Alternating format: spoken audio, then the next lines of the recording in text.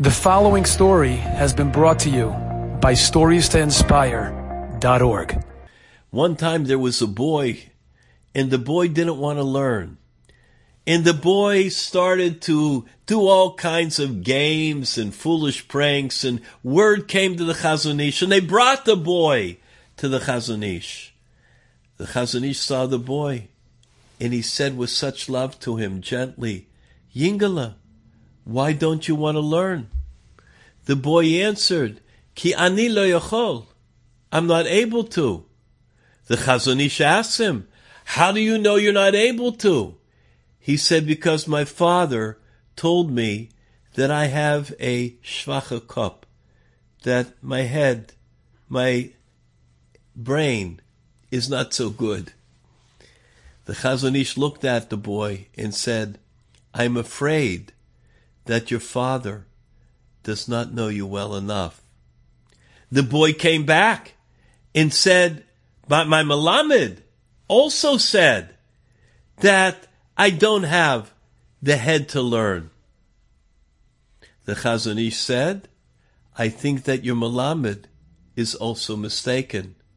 Then the boy said, but my principal, my Menal said that I'm not able to learn. The Chazon Ish said, I will prove that they are not correct. The Chazon Ish then asked him a question in learning, not a difficult question. The boy answered the question. The Chazon Ish was mishabeach. He praised the boy. He was so happy. He was thrilled. He hugged the boy.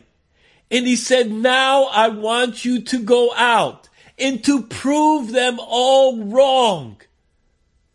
The boy, with those words of encouragement from the Gadol Ador, from Chazon Ish, the boy went out and began to learn and went from madrega to madrega to madrega in learning higher and higher and higher until he became a Talmid Chacham. He proved them all wrong. Do you know why? Because a Gadol B'Yisrael cared. Vayar b'siv loisom. He saw the burden and the pain of his brothers, and he did something about it. Enjoyed this story? Come again. Bring a friend. StoriesToInspire.org